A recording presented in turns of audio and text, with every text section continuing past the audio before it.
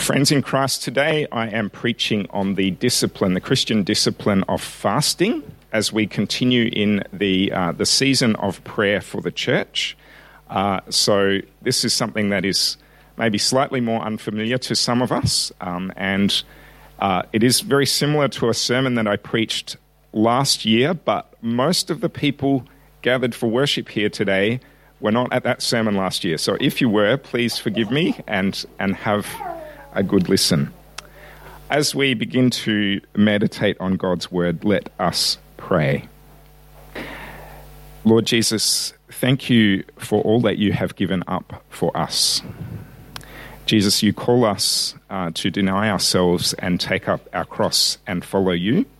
And I pray that as we and the whole of our denomination enters into a time of prayer and fasting, that you would help us to hear the voice of the Holy Spirit, to focus on your purposes for our country and for our cities and for our world, and to be drawn closer to you. Lord, open my lips that I may speak your word in Jesus' name. Amen. Friends, I'd like you to, if you have your Bible, please turn. We're going to be looking at the Bible a little bit today in the sermon. Please turn to Acts chapter 13, and we're going to begin looking at fasting from Acts chapter 13, verse 1 to 6. Okay, Acts 13, verse 1 to 6. Let me read that text to you. In the church at Antioch there were prophets and teachers: Barnabas, Simeon called Niger, Lucius of Cyrene, Manaen, who had been brought up with Herod the Tetrarch, and Saul. While they were worshipping the Lord and fasting, the Holy Spirit said, "Set apart for me Barnabas and Saul for the work to which you have called them." So after they had fasted and prayed, they placed their hands on them and sent them off. The two of them, sent on their way by the Holy Spirit, went down to Seleucia and sailed from there to Cyprus. When they arrived at Salamis, they proclaimed the word of God in the Jewish synagogues. John was with them as their helper. Now, it's kind of ironic that I am preaching today on fasting when some of us are going to something called the longest Lutheran lunch immediately after this service with our partner church at Ringwood and Knox. And but I think that this is an important thing for us and for our church, particularly at this point of time. Now, I read this passage, Acts chapter 13, verse 1 to 6, recently with two of our Lutheran congregations that are preparing to become sending churches to church plant at Geelong and at Bendigo. And the response to this passage was similar at both Geelong and Bendigo. And I'm going to put the Vox Pop out there and ask you what strikes you, what is really intriguing and interesting to you about this passage that I have just read, if you have it in front of yourself. Acts 13, verse 1 to 6. What do you think the Geelong and Bendigo churches might have said? Probably the same things that you are saying. The first one was, okay, I'm seeing silence from the congregation. The first one was that most of the people in those churches said, "We've never heard any teaching about fasting in the Lutheran Church. We don't know what it is or how it works in the Christian life." And a couple of guys in particular said, "I've never fasted a day in my life. I don't know how I would even begin to go about that." So that's one of the things that came up. The second thing is that as the church was worshipping the Lord and fasting, now Gary, I believe, can teach us and our church much more about what worshipping means, and that's something that we need to unfold. But they were worshipping the Lord and fasting, and the Holy Spirit spoke directly, very directly and very specifically to the church. It says in verse 2, "The Holy Spirit said," while they were worshipping the Lord and fasting, "Set apart for me Barnabas and Saul for the work to which I have called them." In other words, fasting goes hand in hand with hearing the voice and the will of God for a local church and for a national church. The third thing that's really interesting about this passage is if I had been there and I was worshipping the Lord and fasting and the Holy Spirit said, set apart Saul and Barnabas for me, what do you think the next thing that I would do would be? Set apart Saul and Barnabas, right? But what does this church do? What do they do next? They fast and pray. So they don't begin to hear the voice of the Spirit and then strategize and plan. They begin to hear the voice of the Spirit, and then they continue to hear the voice of the Spirit through further fasting and prayer until they are absolutely sure that together as a community they have heard the voice of the Holy Spirit. So there is now across Australia and New Zealand for people who are worshipping in Lutheran churches a call to prayer and fasting. And today I'm going to unfold for us more of what fasting is and how it kind of fits into the Christian life. I see Sarah looking at me and she is smiling a big smile because I am sure that our Sudanese brothers and sisters know about fasting and about how important it is in the spiritual life. Is that right, Sarah? Fasting is very important in your prayer life, right? Yes. I think that I could learn a whole lot from Sarah about prayer and fasting myself. Fasting is giving up something good in order to pursue something better. Now, people talk about all kinds of fasting from social media, fasting from television or a particular television show. But today I'm going to hone in on what the word has meant throughout Christian history, which is going without food. Those other things are also good, but I want to specifically focus in on that aspect of fasting today. Fasting unfolds for us more of the goodness of God.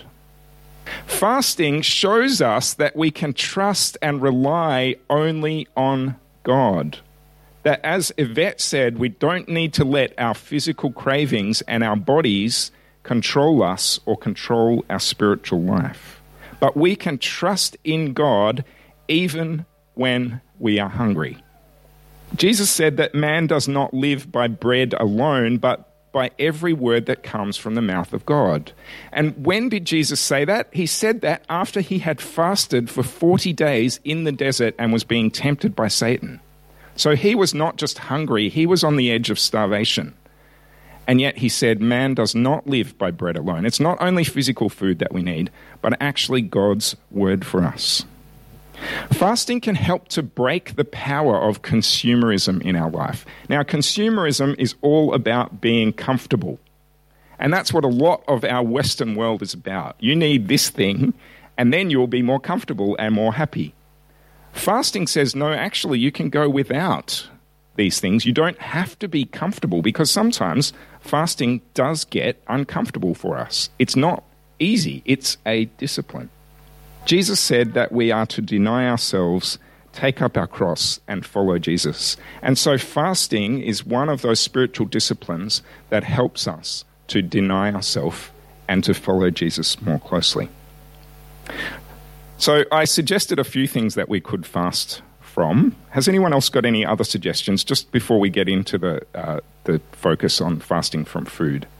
Any other suggestions for things that might take your focus away from God, that it would be good to set aside for a short period of time to be able to focus on God more fully? Yep, absolutely. My phone distracts me constantly, and I find that if I can put it away for like a whole day sometimes, then, yep, that can help me to focus on God. That's really good. Your phone, yep. What else might we fast from? Internet, yep. Scrolling on social media, yep. Anyone else get distracted by that sometimes? You say, I'm just going to look at Facebook for 5 minutes, and 3/4 of an hour later, it's like, oh, where did that time go? Yep, what else? Any other ideas? Cool. Let us look at giving up food. Now, in my experience with Lutherans, many of us don't think that we can fast or think that we can't fast because we never have. But as Yvette was saying before, as we get into it and we understand the way that our body works, then we find out that we can actually do that for us, and it's not detrimental to us. Medically, there are only a small number of people who will actually be harmed by fasting from food. That includes people who are pregnant, those who have hypoglycemia or diabetes, and also a small number of other conditions. If you're in that state, you should really check with your doctor, your GP, and say, I'm planning to do a fast. Is that going to be okay for me? But most people can actually do this, and we can take small steps into fasting to help us to understand how that works. I find it intriguing for myself that many people fast for personal health reasons, like losing weight or going to have a medical procedure, but that we often resist fasting for spiritual reasons. We go, I could never do that. Now, this is really important. Fasting is not about winning God's favor. Today is Reformation Day, and we celebrate the truth that God's grace and mercy and forgiveness comes to us completely without cost. Without our works, we don't have to fast in order to win God's favor. But rather, this is about sanctification. This is about our life of holiness, our life of following God and Jesus as his disciples. And there is really good gospel behind fasting. Good news for us. The first one is that Jesus fasted for us. 40 days and nights in the wilderness as he was being tempted by Satan. And the Bible says that he was tempted in every way as we are, yet was without sin. Jesus went through that for you and me, so that we might join him in overcoming the power of the devil.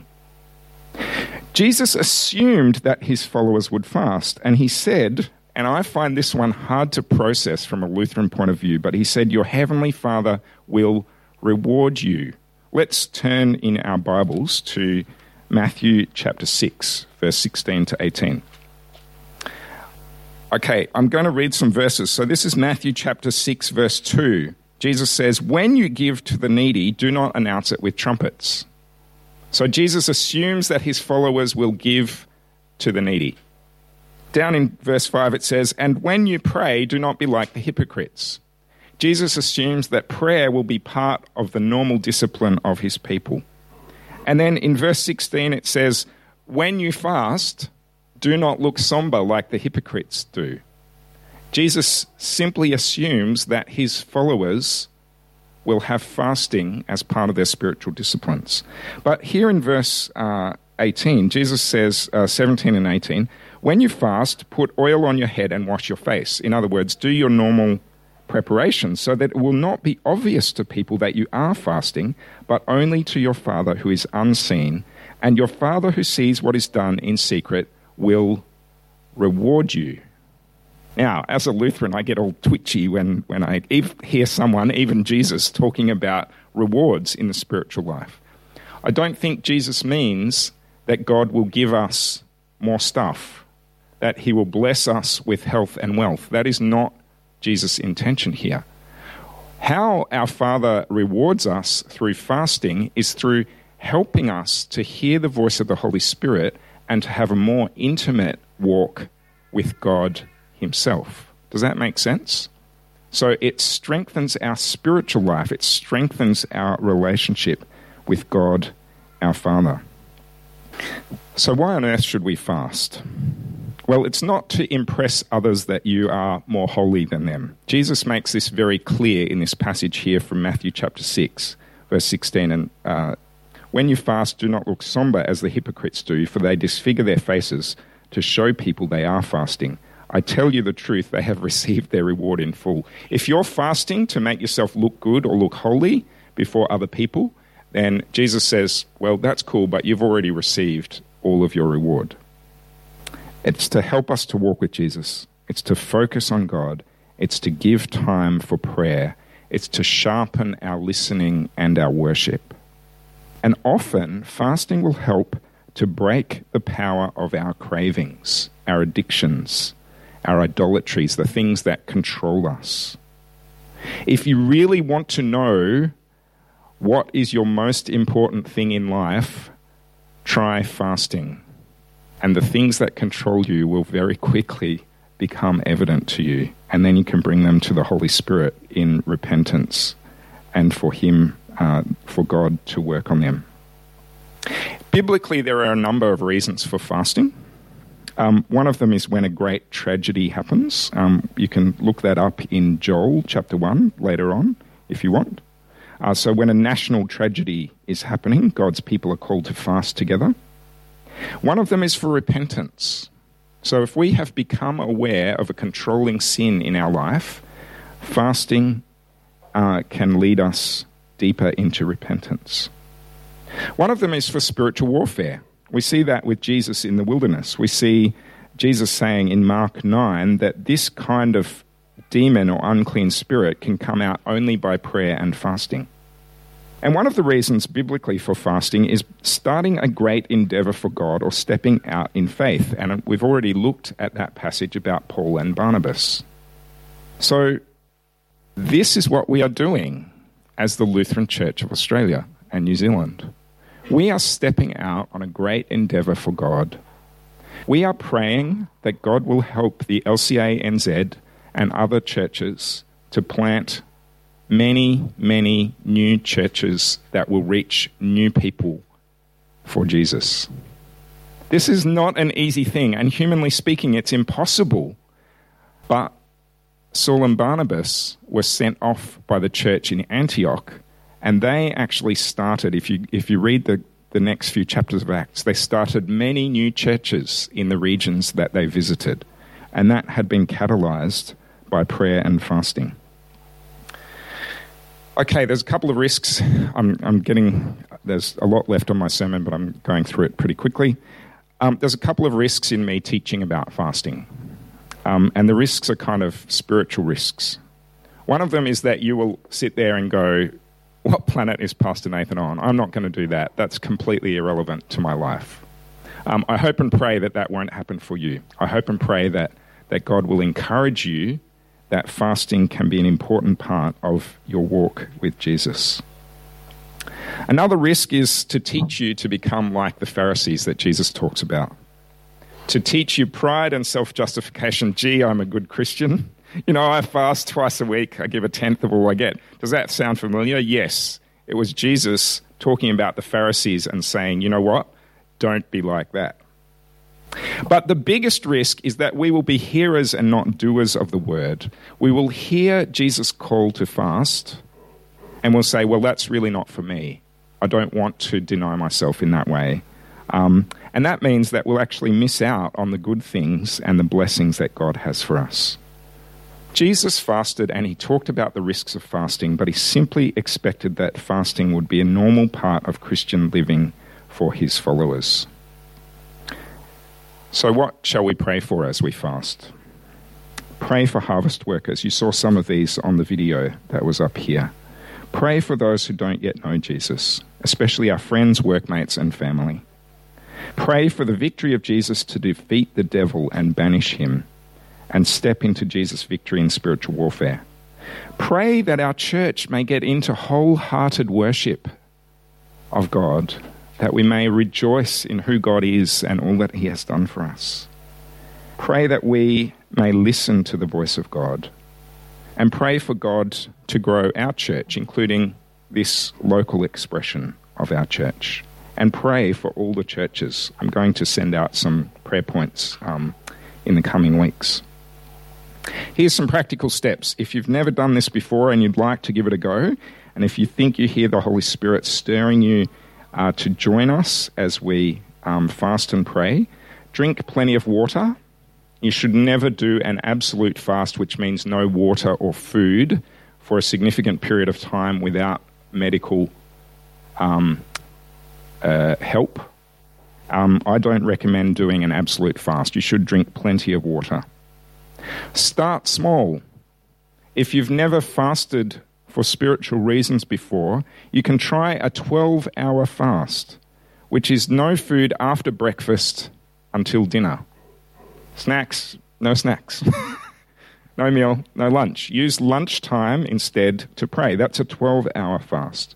Or if you want to challenge yourself and stretch yourself a little bit more, try an 18-hour fast, which is no food between lunch and breakfast. In other words, no dinner and no snacks. I'm really tempted to eat snacks, but that's also eating. And as Yvette said, the hunger pangs go away. They don't control you. Use them as a prompt for prayer. I'm just going to read the Acts passage again, and then I'm going to finish with prayer. In the church at Antioch, there were prophets and teachers: Barnabas, Simeon called Niger, Lucius of Cyrene, Manaen, who had been brought up with Herod the Tetrarch, and Saul. While they were worshipping the Lord and fasting, the Holy Spirit said, "Set apart for me Barnabas and Saul for the work to which I have called them." So after they had fasted and prayed, they placed their hands on them and sent them off. Let's pray. Heavenly Father, on this day we give thanks for your grace. We praise you that Jesus has gone through all of the spiritual disciplines on our behalf. And we ask that your Holy Spirit would help us as individuals and as a church graciously to enter into denying ourselves, taking up our cross, and following Jesus. We pray in his name. Amen.